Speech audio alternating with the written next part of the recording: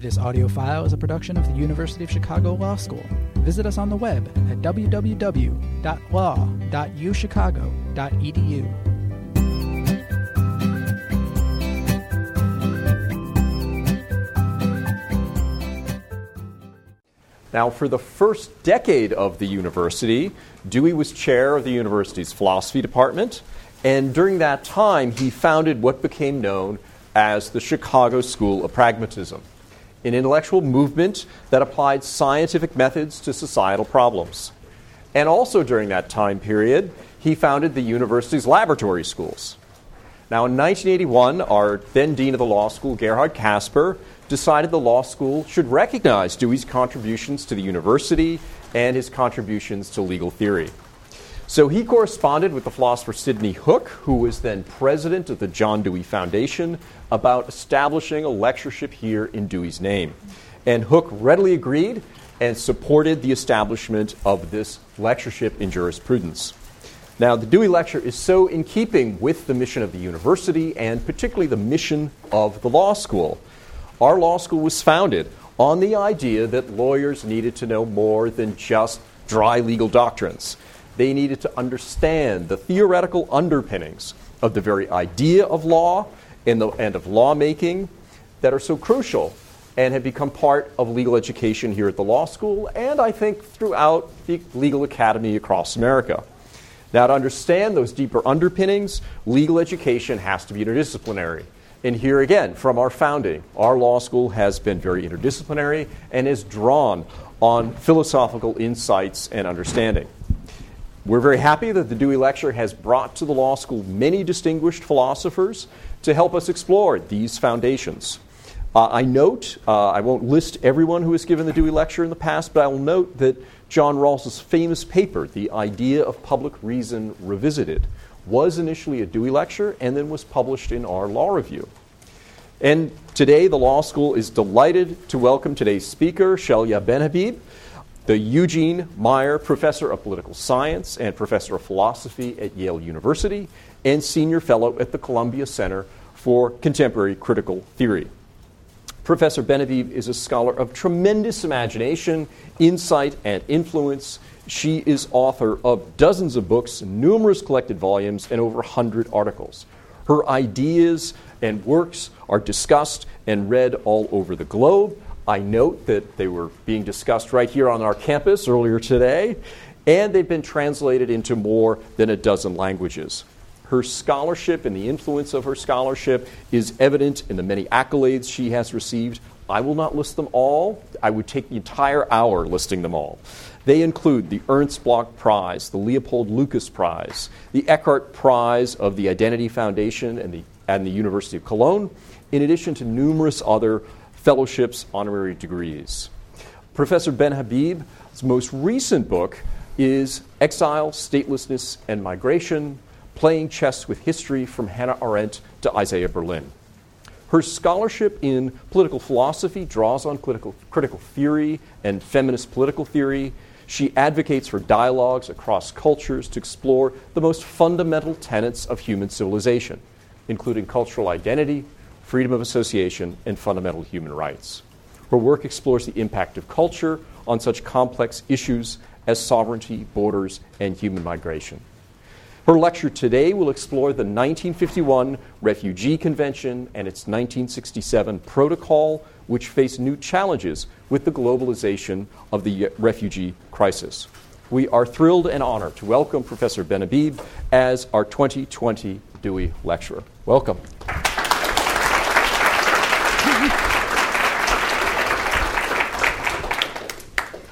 Thank you very much, Dean Miles, for this wonderful introduction, and thank you, Professor Nussbaum, for organizing and initiating this. It's a real pleasure to be here among also many friends and former students. What I will present this afternoon is part of a larger project I'm calling the New Sovereigntism. It is about the revival of the concept of sovereignty, both on the right and the left, but also the contentious a relationship increasingly between state sovereignty and international law. So I also look forward to learning from you, since as a philosopher, political philosopher, I am jumping into this domain. During the summer of 2018, a ship of refugees, the Aquarius, sailing from the coast of Africa with 629 people on board, including 123 minors traveling alone, 11 children, and 7 pregnant women, stood at the center of the European refugee crisis. Denied admission to Italy by the Interior Minister, the then Interior Minister Matteo Salvini, of the anti-immigrant and neo-fascist Lega Nord party, the Aquarius drifted around the sea for days and was eventually granted permission to disembark at the port of Valencia by Spain's newly elected socialist government. The Aquarius affair was preceded by an interception at sea by the Libyan Coast Guard under a bilateral agreement with the Italian government of a humanitarian rescue operation in November 6, 2017, which led to the death again of at least 20 migrants. The article documenting this event and signed by several migration scholars was called "It's an Act of Murder, How Europe Outsources Suffering as Migrants Drown." And in fact, the Aquarius was decommissioned after this affair, and Médecins Sans Frontières, Doctors Without Borders, who operated the ship, gave its rescue operations. Such encounters at sea take place under the aegis of international law and agreements. The sea captain, who is on international waters, has an obligation to accept these individuals on board as long as this can be done without great danger to the vessel, and bring them to safety ashore to some country where they can place their request for asylum. If the refugee vessel encounters ships sailing on designated national waters carrying the flag of a national government, there is an obligation to bring the refugees ashore under the jurisdiction of that particular national government, which is then obliged to process their asylum application in accordance with international law. In the case of the Aquarius, this would have been Italy, which rescinded its obligations under international and EU law and was subsequently condemned by the Italian High Court as well as the European Court of Human Rights. Only a few years ago, we would have clucked our tongues at such episodes of European xenophobia and considered ourselves as Americans blissfully exempt from the perfidies of regimes violating the rights of refugees. But no more. The United States, long considered a country of immigrants and proud of offering refuge to the huddled masses coming to its shores, in recent years has joined in the othering and criminalization of refugees. There is firm evidence, as I shall explain below, that recent U.S. actions and policies along the U.S.-Mexico border violate the principle of non-refoulement of the 1951 Geneva Convention, incorporated into U.S. law through the Immigration and Nationality Act of 1980. As Nanjala Nyabola observes in a trenchant article which inspired the title for my lecture, her article is called "The End of Asylum, a Pillar of the Liberal Order is Collapsing, but Does Anyone Care?" There is enough blame to go around. The United States, she notes, is far from the only country to slam its gates on those fleeing crumbling social, political, and economic systems. Around the world, rich and poor countries alike are pulling up their drawbridges, slashing the number of refugees they are willing to accept, and denying asylum to those who might have been admitted in the past. In Africa, Asia, and South America, she concludes, the mood is much the same. This is an article from Foreign Affairs. This is happening at a time when the number and needs of refugees are growing. I think here's the first item on your handout. A report by the United Nations High Commissioner of Refugees, notes that the number of forcibly displaced persons worldwide stood at 68.5 million at the end of 2017. Today, it is around 70 million. This is the highest level on record, and with no end in sight to conflicts in places such as Syria, Somalia, Afghanistan, Iraq, and the Central African Republic, Myanmar, and the Democratic Republic of the Congo. Already in 2016, 1 in every 113 person was displaced the world over. Now, some distinctions. Among displaced persons, only those who cross internationally recognized borders are called refugees. The UNHCR classifies 40 million people as internally displaced persons, of whom 25.4 million are refugees, but among whom 5.4 million stand under UNRWA, United Nations Relief and Works Agency for Palestine refugees in the Near East, and 3.1 are asylum seekers, those who have in fact initiated or been accepted to initiate asylum procedures. As the number of forcibly displaced persons has increased worldwide, not only has the number of camps grown, but camps have ceased to be places where people are held temporarily. Rather, they have become semi-permanent. Kenya's Dadaab, which you see in the picture here, is part of a mega refugee camp. It's 20 years old and houses 420,000 people. Palestinian refugee camps in Lebanon are 70 to 50 years old, depending on whether the refugee population was created in 1948 or 1967. The refugees who live in Palestinian camps, and in some cases have spent their whole lives there, have become what is called PRSs, those in protracted refugee situations. Refugees, asylees, IDPs, internally displaced persons, PRSs, those in protracted refugee situations, and stateless persons are new categories of human beings created by an international state system in turmoil and are subject to a special kind of precarious existence. As Hannah Arendt anticipated in 1949, their plight reveals a fateful disjunction between so-called human rights, or the rights of man in the older locution, and the rights of the citizen, between the universal claims to human dignity and equality and the real indignities suffered by people who possess nothing but their human rights.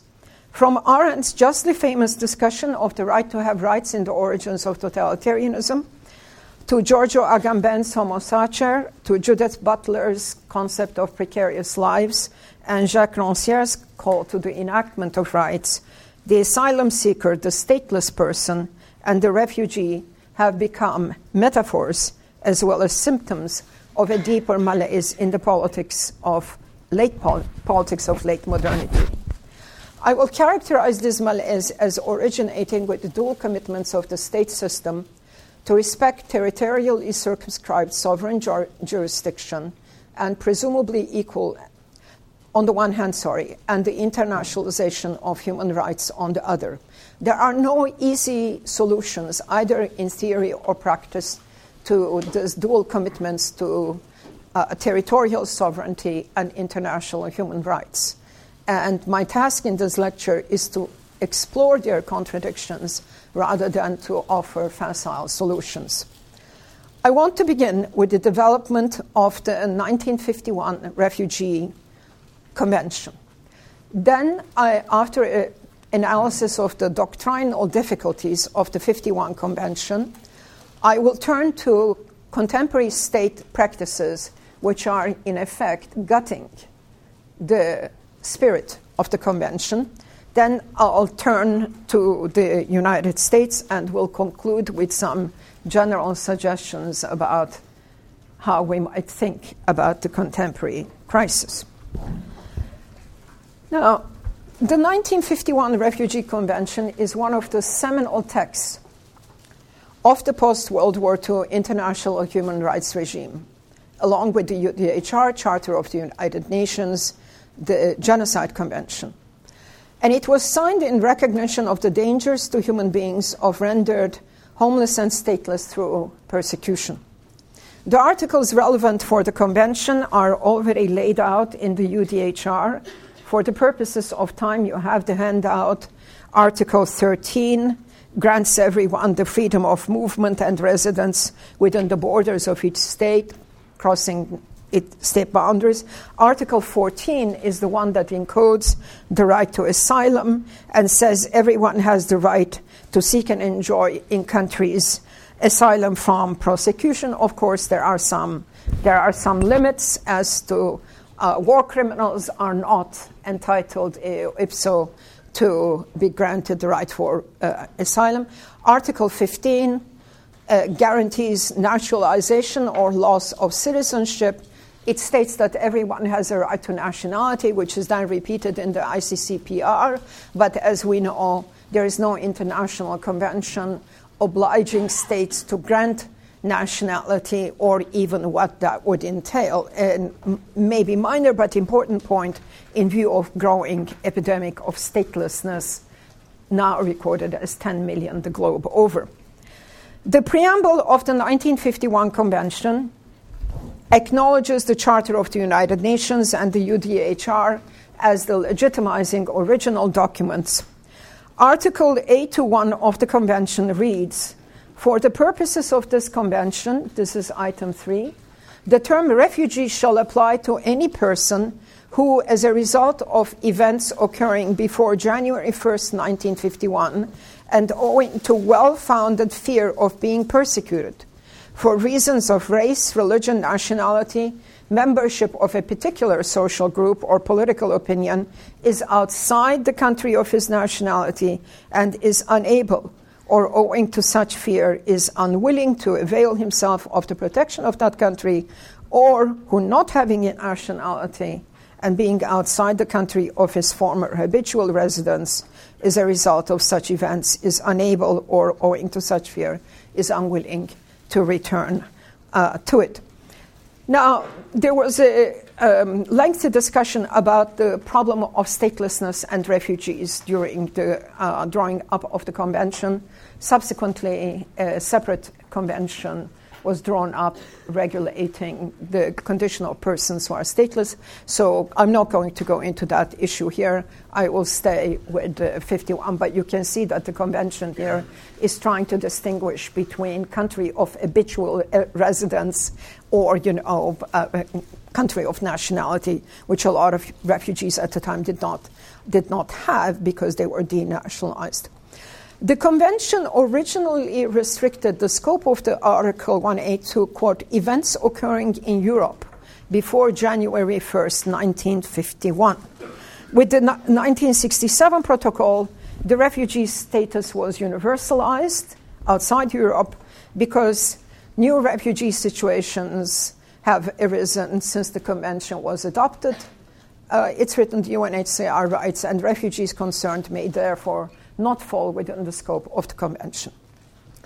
Originally, the convention was signed by 26 state parties, heavily representing North America and Europe, and was attended by a significant number of international organizations and NGOs who participated in the deliberations. Today, there are 146 state parties to the convention, but the universalization of the refugee status through the 67 protocol has given rise to a series of discrepancies between the letter of the convention and the purposes it is being asked to serve. In particular, the 5 so-called protected categories specified by the convention have come under criticism. So, item number 4 in the handout, I'm not going to go and do I don't know if it is doctrinal or philosophical, but some analysis of the 51 Convention, okay? First, the limits of the 5 protected categories. The Convention reads, the principle of non-refoulement, that's a French word meaning you cannot be sent back to where you came from, is so fundamental that no reservations or derogations may be made to it. It provides that no one shall expel or return a refugee against his or her will in any manner whatsoever to a territory where he or she fears threats to life or freedom. Okay? On the other hand, to establish the well-founded fear of a threat to life or freedom, the Convention stipulates 5 protected categories: race, religion, nationality, political opinion, and membership of a particular social group. Again, historical evidence of the debates surrounding the Convention shows that this particular social group was introduced, I think, by the Swedish delegate in particular to cover the questions of Nazi persecution of people with different abilities. Okay? But today, the category of membership in a social group, MSG, has been expanded to cover gender-based and gender-related crimes, such as the protection of lesbian, bisexual, intersex, and transgender applicants, as well as those fleeing practices of child marriages and female genital mutilation. Canada and the US have sort of led this in many ways. Still, as noted by many scholars with regards to the 5 protected categories, this limitation seems to be a matter of policy rather than of principle. It seems implausible that persecution, one scholar writes, is the only valid form of necessity. And of course, as I'm sure many of you who are interested in these issues today know, there is no provision for climate-related refugee movements, which is going to be the big issue now in our times. Okay, number 2. There are tensions between the Eurocentric discourse and jurisprudence of the refugee protection and the fact that the largest numbers of the world's refugees are housed in third world countries. For example, the 1951 Convention requires proof of individual persecution, imposing on refugees themselves and the receiving states a heavy administrative procedure of examination and verification. It has often been said that the ideal refugee presupposed by the Convention is the political dissident. Okay? But in an age of increased generalized violence, ethnic cleansing, civil wars, and armed confrontation among non-state groups, in what sense are such practices, as specified by the Convention, adequate to deal with the rights of the most vulnerable? And in response to such concerns, the head of state of the Organizations of African Unity formulated a convention in 1974 in Addis Ababa to govern the specific aspects of convention of refugee movement in Africa. And there is also a 1984 Cartagena Declaration on refugees adopted in Cartagena, Colombia. The significance of both of these regional conventions is that they broaden the definition of the refugee to include conditions of generalized violence in the country of origin, foreign aggression, internal conflicts, and massive violation of human rights, and not just individual proof of persecution. Okay? Add 3. In an attempt to respond to some of the shortcomings of the 1951 Convention in the light of the global changing situation, the legal scholars James Hathaway and Michelle Foster propose a striking reinterpretation of the Convention and its protocol by reading it in light of further developments in international human rights. Refugee law, they write, may be the world's most powerful international human rights mechanism. Noting that there is no single body charged with the authoritative interpretation of the 1951 Convention, such as to resolve conflictual issues, they warn of the growing risk of fragmentation and regionalization, and they propose what they call a principled treaty interpretation. And Hathaway and Foster acknowledge the difficulty of linking the Convention to all the developments in international human rights law, but they argue that, quote, so long as the risk of denial of a broadly accepted international human right is sustained. In that sense, as a practical matter, it is ongoing or systematic. It can reasonably be said that there is a risk of being persecuted of the kind that may engage convention obligations. Okay? And in 5, I list the relevant international human rights conventions of the post-World War II period, in the light of which Hathaway and Foster attempt to interpret the 51 Convention. And it seems to me that from the standpoint of legal scholarship, this is now the most contentious and maybe also the most original development. Point number 4. One of the biggest challenges facing the Convention is the distinction between political persecution and economic deprivation. It is well established that the 51 Convention does not recognize conditions of extreme poverty and material deprivation as legitimate grounds for requesting asylum. Economic migrants are considered individuals who raise spurious claims to protection and refuge.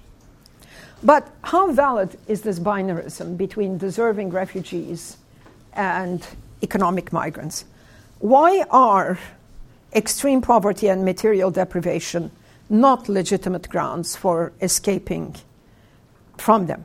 Persecution on the basis of race, religion, and nationality and political opinion result in unemployment or underemployment, job discrimination, as well as economic marginalization. There just is no plausible way to really try to make this distinction, I think, theoretically and in practice.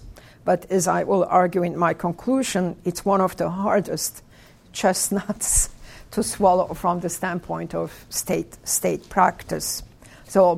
So let me just move quickly, because I'm realizing that this first part has taken a little longer than I expected.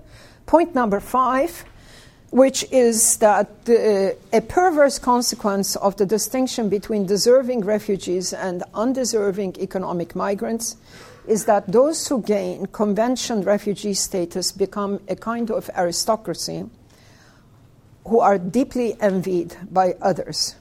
There are reports, ugly reports, of Afghani and Iraqi refugees in Greek refugee camps, for example, of stealing Syrian refugees' documents or falsifying their own identity papers to pass as Syrian, since the latter are recognized as convention refugees. Okay? So this is one point when you can sometimes see that the law, despite itself by creating these categories, also subjects individuals to humiliation and has unexpectedly violent consequences. Now, as Matthew Gibney observes, increasingly the term asylum seekers became shorthand in public and media discourse for economic refugees, people taking advantage of the asylum route to escape normal migration control, immigrants in pursuit of the benefits of welfare state at the expense of citizens, or especially after September 11, 2001, as potential terrorists or security threats. Economic migration and movements of refugees fleeing conflict became increasingly entangled and criminalized.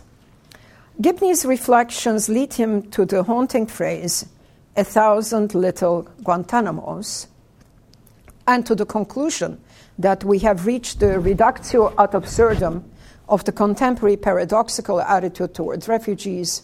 Western states now acknowledge the rights of refugees, but simultaneously criminalize the search for asylum. Now, I want to talk very briefly again. I'm sure many of you want me to get to what about the United States. Very briefly about state practices of deterritorialization. This is an important development.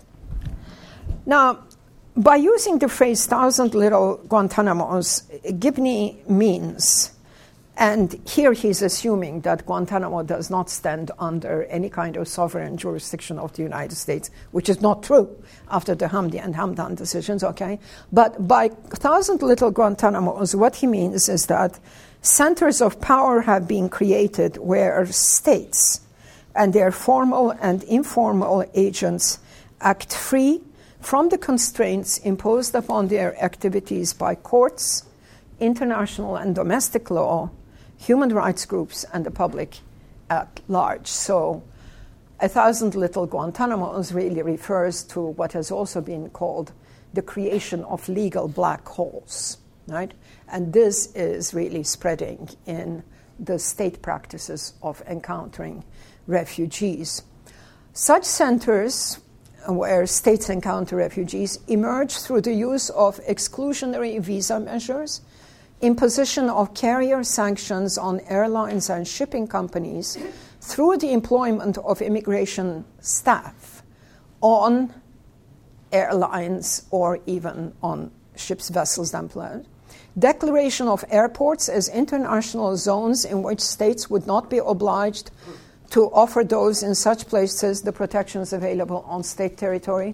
For example, the Frankfurt airport has a huge building where refugees still are held because it's supposed they are not on German territory and thus covered by the European Convention on Human Rights. Thus, states are expanding the encounter with refugees to sites that escape the supervision of their national jurisdictions. A process of deterritorialization analogous to the search for tax-free havens by international companies, that is, escaping from national jurisdiction, is developing. But not only in this paradoxical process of deterritorialization there is an expansion, there is also a shrinking.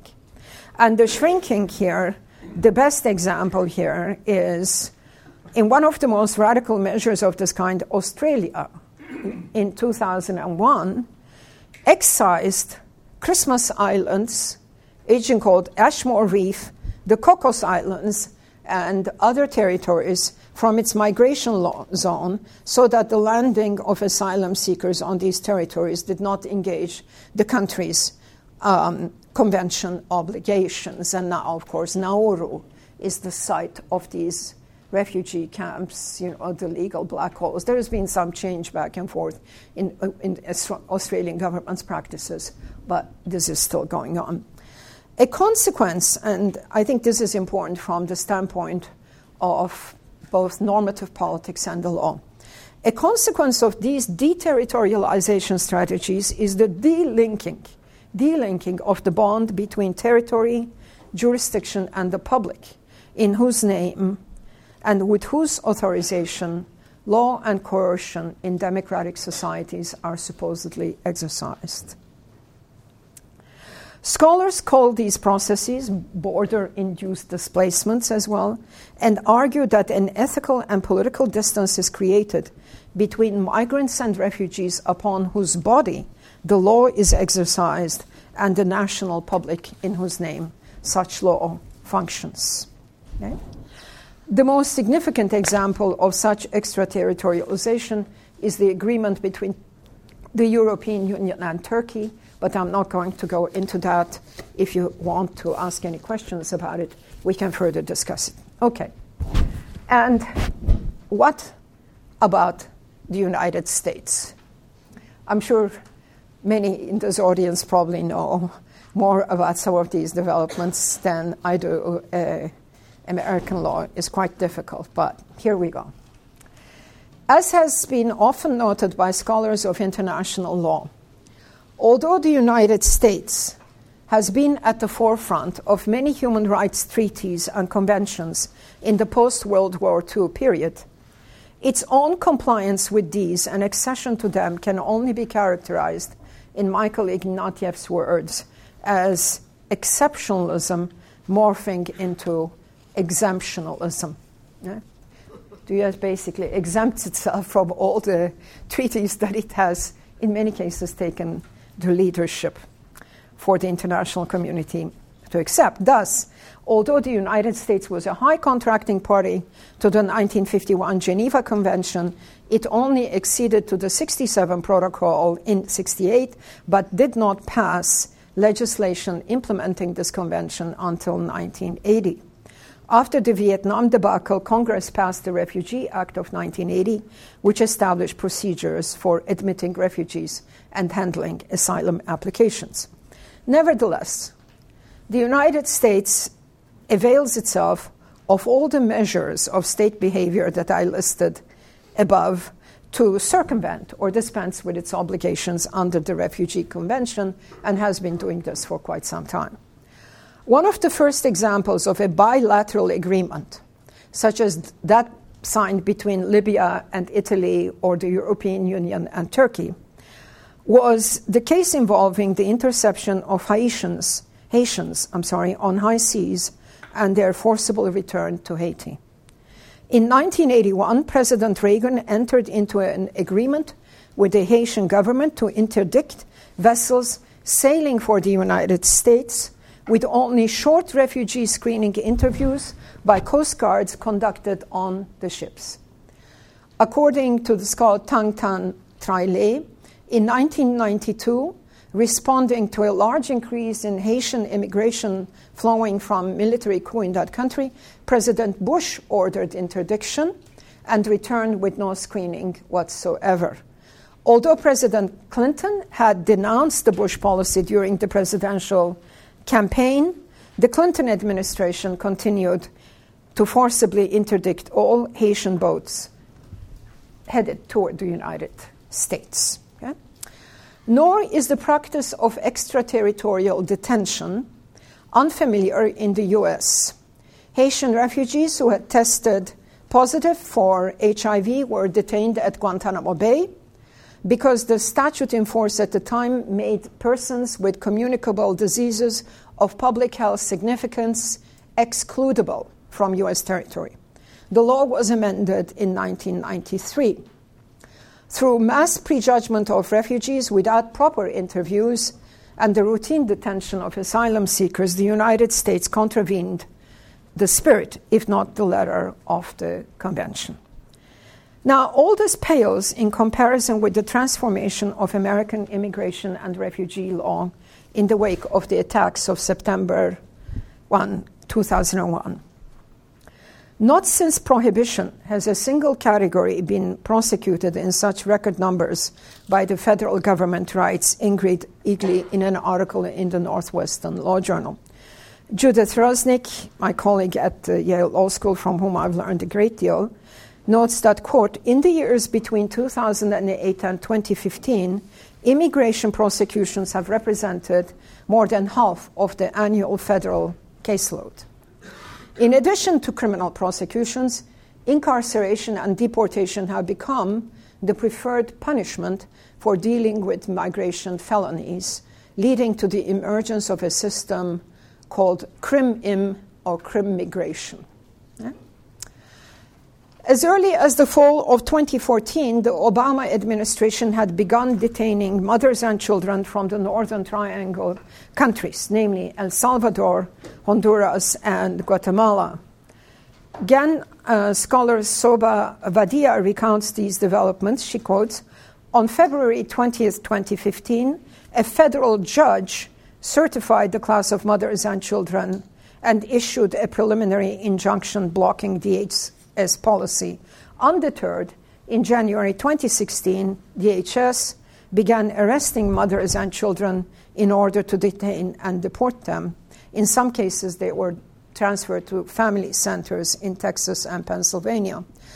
I'm afraid that the so-called emergency at the border has been a long time brewing and is more continuous with Democratic administration's policies than has been acknowledged or we would like to acknowledge. Now, a brief filed by Ilora Mukherjee and the Center for Refugee Rights of Columbia University and other colleagues, a brief called Al Otro Lado versus the Secretary, then only Kirsten Nielsen, I'm quoting from the brief, says, Quote, "The Immigration and Nationality Act and its implementing regulations set forth a wide variety of ways in which such individuals may seek protection in the USA. More precisely, the INA gives any non-citizen who is physically present in or who arrives in the United States a statutory right to apply for asylum, regardless of such individuals' immigration status. And under Article 8 U.S.C. and Code of Federal Regulations, CPB must refer for a credible fear interview, any non-citizen who presents itself at a point of entry and indicates an intention to apply for asylum or fear on the basis of fear of persecution. This is the non-refoulement clause integrated into the United States.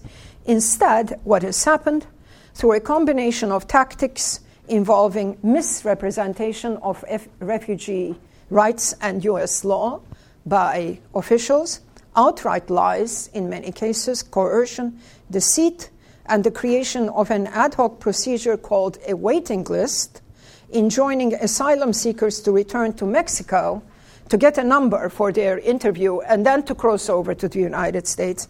The Customs Border Patrol officials, CBP, and the Department of Homeland Security have most likely violated U.S. and international law and created an emergency situation in the U.S.-Mexico border.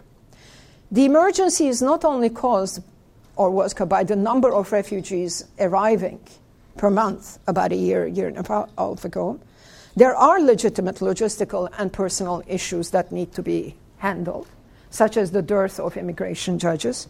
But the real emergency is that this crisis may be manipulated and is being manipulated to become a state of exception in which the Constitution is suspended and the most intense and extreme antagonism, in the words of Carl Schmitt, between friend and enemy unfolds.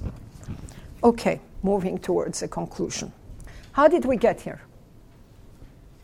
Why is it the case that most liberal democracies, such as the United States, Germany, Italy, the UK, France, Australia, and the list can go on, are abdicating their commitments to human rights, violating international law, and creating zones of lawlessness?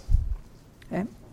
In an age, I think part of the answer is that, and I'll be brief here, in an age of rapid transformations, in which the coordinates of our everyday lives are melting into thin air, the refugee and the migrant have become the quintessential others and strangers. In the age of liquid modernity, to use a felicitous expression of Zygmunt Bauman's, blaming the stranger is a way of reducing complexity and avoiding responsibility. The perception of strangers as drangers is easy, seductive, and psychologically deep-seated when human beings themselves are threatened and feel insecure. The sense of being abandoned by their own state while being dumped upon to care for the poor migrant and the displaced asylum seeker in their own neighborhoods and schools that are already suffering exacerbates fears among the native population that they too could find themselves in the predicament of the unwanted and vulnerable stranger deserted by or abandoned by their own state. Do liberal democracies have the moral, political, and intellectual resources to deal with these dynamics? Or must they succumb to the politics of fear and ressentiment? The political philosopher Judith Clark once noted that the principal task of liberal societies was not only to render justice done, but also to forbid cruelty. Cruelty inflicts not only physical harm and torture on its subject, but it subjects them, to humiliation and indignity. Cruelty is spreading in liberal democracies at the cost of those who are most vulnerable, whether within or outside our borders. How can the politics of cruelty be avoided? I'm going to offer now, after this very large picture, a number of concluding thoughts which are invitations to conversation, issues that I'm still working on. I think first, it is necessary to decriminalize the transnational movement of peoples, including that of refugees and migrants. To decriminalize does not mean open borders, which I'm not advocating, but it does mean regulating porous borders under international law. Today, by contrast, what we have is the treatment of the refugee as a trespasser and a lawbreaker rather than as a human being endowed to the right to have rights. States build walls, perfect border controls, create electronic surveillance fences, and spend millions forming quasi-military border patrols of dubious political orientation and loyalty. They are neither police nor soldiers. Who are they really? Members of the CPB. The major stumbling block, one has to admit, in theory and practice to the 51 Convention remains the unstable and fluid distinction between the persecuted refugee and the needy economic migrant. In many cases, this distinction is bogus and untenable. Yet, to assure continuing state support for the Convention as well as public solidarity with the refugee, some such distinction will need to be maintained. The work of public enlightenment, which is what I think we are doing, is to uncover the historical and anthropological dimensions of human movement throughout the centuries, and by deflating what I will call the ontology of containment. And what I mean by the ontology of containment is to consider the refugee problem always from the standpoint of the recipient state, of the one who comes to us, of the one who destabilizes us, of the one outside who is coming in or who wants to come in. The perspective of the state is that of an ontology of containment that denies the radical fluidity, historical variability, and interdependence of peoples, histories, cultures, and territories on both sides of the border. Okay? You would think that in the United States one would not have needed to emphasize that.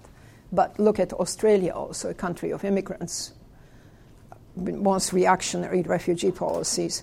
Human mobility is an anthropologically deep-seated drive of the human species, and the regulation of human mobility through national borders is quite recent in human history. This is not a plea for a world without borders, because I believe that democracies require jurisdictional boundaries. We must know in whose name the law is being enacted and applied, and how we can request accountability from those who enact it.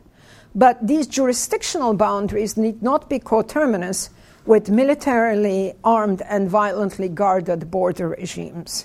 If we move our gaze below as well as above the level of the state, we see that municipalities, regions, borderlands, transnational alliances shape and define the interdependency of citizens and strangers. A very important point to understand migration in terms of borderlands, not bordered lands, but borderlands, to consider the commerce that used to exist between Tijuana and San Diego, or City Juarez and Texas prior to the criminalization of the border. We need to move to a broader perspective beyond the ontology of containment, such as formulated by Michael Doyle and his colleagues and called now as a proposal the Model International Mobility Convention. I recommend everyone to take a close look at it. This convention seeks to elucidate the rights of all humans crossing international borders in accordance with transnational human rights standards for all, economic migrants as well as refugees, foreign students as well as tourists. And here the move is in some ways to take the exceptionalism from the onus of being a refugee by putting a broader convention about mobility, and maybe also does weaken this sharp distinction between the Refugee Convention and the economic migrant by regulating rather than criminalizing global migratory movements. Okay? To conclude, the 1951 Convention is one of the most important international human rights documents in our world, ushering a new sense of obligation among states towards human beings and toward one another. It is in peril today everywhere, but the way forward is not to weaken it further, but rather to embed it in a broader perspective of cosmopolitan justice that proceeds from the ubiquity of human movement throughout the centuries in search of freedom and opportunity, relief from persecution, as well as the hope for a better future for one's children. No liberal society can remain true to its values if it does not also respect and uphold the rights of the needy strangers who come to its borders. Thank you for listening.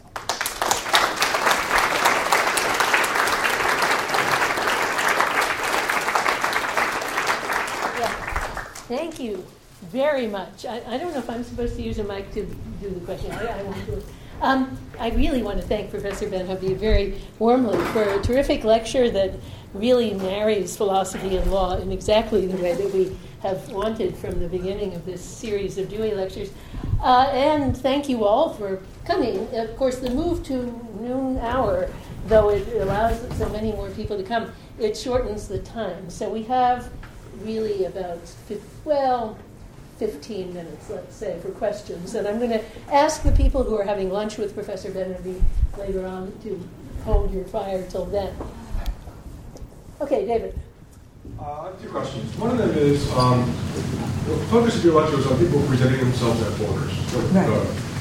And I think the majority of people that are refugees are in camps like that. I have in my head 65 million people in camps. I think that's a different number, but either way, it's very, very large. And although the acceptance of refugees is going down, even at its peak, the United States is accepting about 100,000 a year, 65 million. That's 650 years for the United States to accept all those people. And so the question is, isn't the real problem that people who are not showing themselves at borders, people who are at camps and the acceptance of those people, but isn't that really where the focus of scholarship should be? And the second question is, the words in your mouth, you attributed the treatment of people at the borders to Australia and the United States to racism. I didn't say that, but I'll say that. And I guess the question is how you exclude other possibilities for that treatment. So the treatment's been consistent across different administrations. Spain, leftist governments, not really accepting many people. Obama, accepting people doing pretty much the same thing as Trump. Powers agreement or Sullivan was under Obama, not under Trump. So how do we know what the real cause is, given it seems to be pervasive across different types of governments? How do we know that states' rejection of refugees, that given that it shows, It's consistent across governments all around the world, left, right governments, you name it. The question is whether something else is causing it other than racism. Yeah. To the first question, I think that you are quite right that one should also focus on the condition of refugees in these camps, because the number of camps are multiplying. I don't know that I want to say this is all we need to do, but I agree with you that this is incredibly important, and that the camps are a site of some kind of deep failure of the state system. And Greece, right? There are still close to 50,000 refugees on the islands. And at the beginning, Greece was very receptive to the refugees, but now people are beginning to have already begun to turn against them, because they cannot rent their hotels, B&Bs and so on. Now, why is this happening? This is happening, if I can get technical, because the European Union will not accept refugees to be airlifted. Okay? This is not quite at the level at which you are asking this question, but sometimes there are specific difficulties that create that condition. Some of these refugees, a lot of them want to go to Germany, many want to go to Sweden, the Netherlands, etc. In some cases, refugees from the camps can be resettled. They are being stuck there because states cannot agree among themselves. I mean, as you can tell, I'm more of a European scholar. They cannot agree among themselves about burden sharing. And so because they can't agree, they get stuck there. Now, an interesting case, in my opinion, is what's going on with Syrians in Turkey. Turkey now is the largest refugee-receiving country in the world, something like 3.6 million. Right? And Turkey is not a signatory to the 67 protocol, which is to say that the Syrian refugees who come to Turkey are under Turkish law. Now, there are a few United Nations camps where about 10,000 refugees are waiting entry into the United States. These are families who've been vetted and so on. It's not happening under President Trump. Now, what's going on? I mean, this is really an interesting case, not only because I was born in Turkey and so on, but what is going on is that in this instance, the majority of the Syrians are mixing in with the population. Right?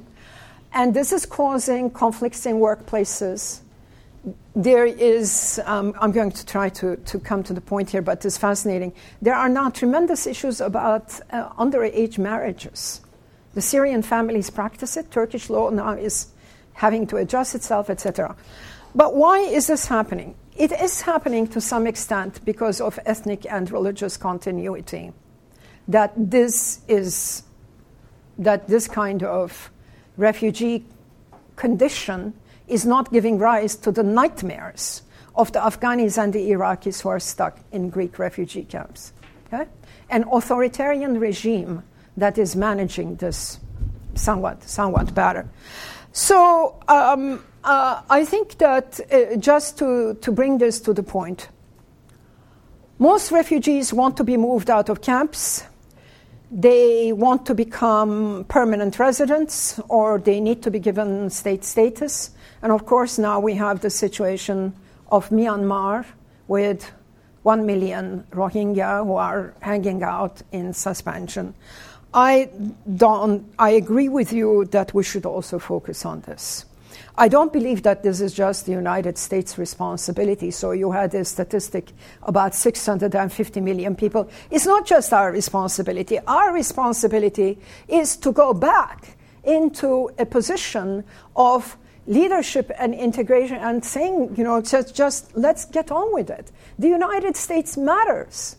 It matters a lot. What is done in this country gives everyone else a license to violate international law and to continue certain practices. So it's not the moral task of the United States to accept all of the world's refugees. They don't even want to come here. They want to go up, you see, okay. Why are there practices of rejection? Two answers. I'm sorry, I'm being a bit long-winded if you had other questions, but these are... you said you didn't say racism. Well, I didn't say racism because Donald Trump is a racist, but the continuity in American administration policies towards Central America has not always been managed by racist presidents.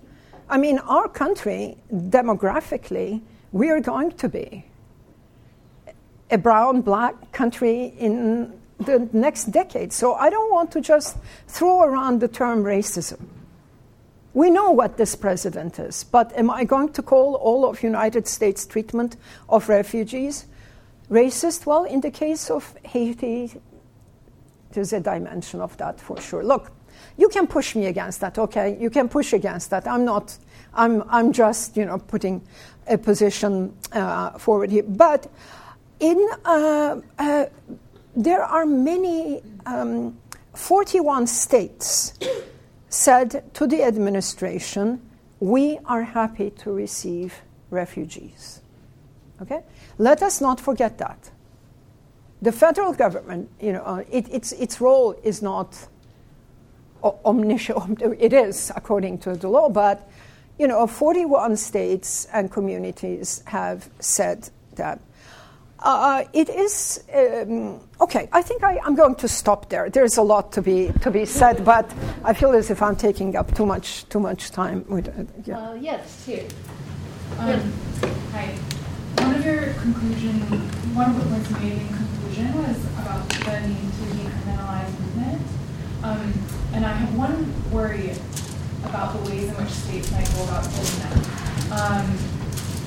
So one way that states have decriminalized some movement is by creating complementary forms of protection, things like temporary protected status or U visas in the United States, things like humanitarian visas in France. And I'm wondering what your thoughts are on how those forms of complementary protection might actually be eviscerating the Refugee Convention. Yeah, and thank you. Excellent question. It's a kind of between a rock and a hard place. I would say that if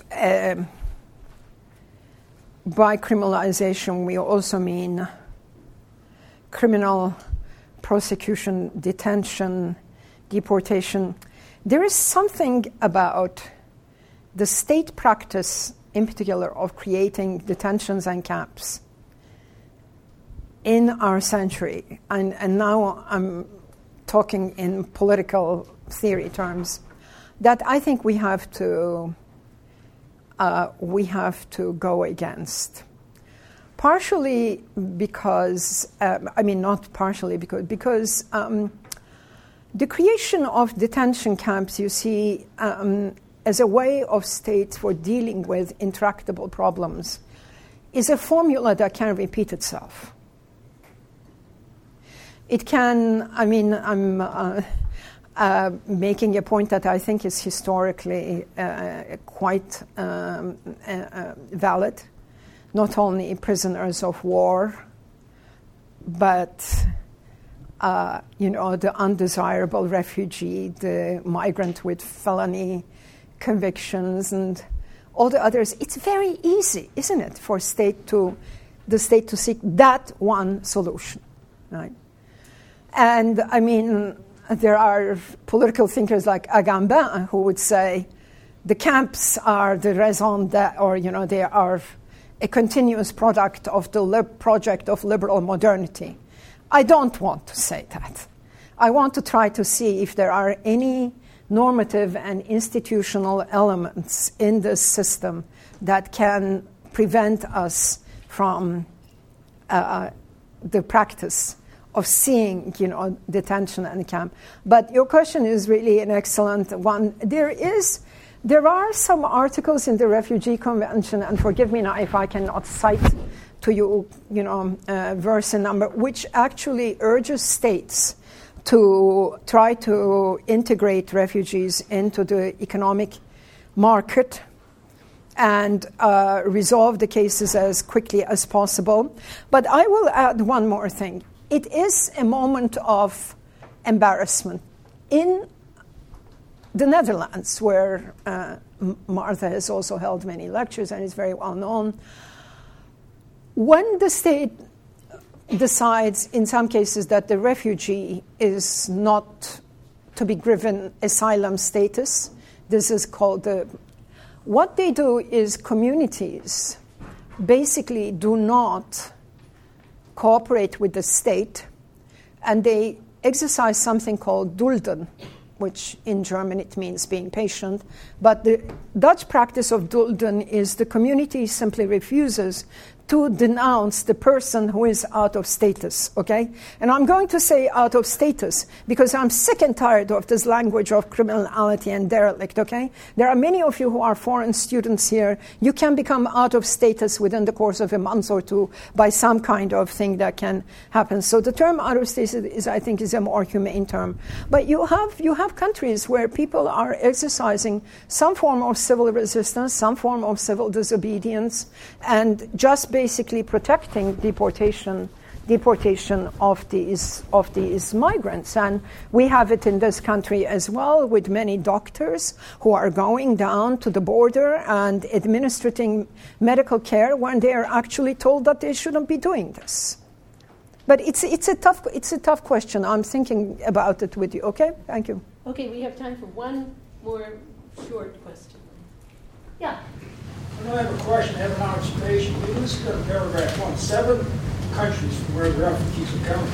I don't think there's a solution to the refugee problem until the fundamental problem is solved. And those nations where people are fleeing want jobs, want to stay home. Why isn't the effort of the Western world, Western Europe, North America, concentrating on making these non-functioning nations function so these people will want to stay where they're at? This refugee problem is not going to be solved by just taking more refugees. The fundamental problem is dysfunctioning, unfunctioning, and whatever the word you want to call it, nations that you listed in paragraph 1 and some others. It's not a question, just an observation. Well, I think that there is some truth, of course, to what you're saying. Most people don't want to leave their countries as refugees. Believe you me. People don't pick up, and track their children for 1,000 miles from Guatemala, Honduras. They don't do it just because they want to. They are being driven by extreme conditions. Maybe a few are not, but very, very, very few. Is it also a question of establishing justice in dysfunctional governments? Of course it is. But we are more implicated than we would like to think. And there is some work showing that the United States drug enforcement policy in some of these countries which are through which drugs flow have themselves created, in many cases, the paramilitary organizations that are now challenging the governments. So it's not always, everything is not always the United States' fault, okay? But this country is a hegemon.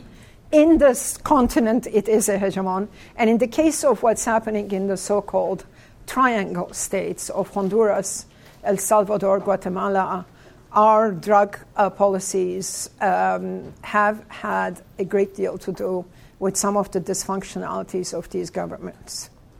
Well, I'm so sorry that we have to get out of the room now, because we could have gone on for so much longer, but I do want to thank Professor Benhabib very, very much.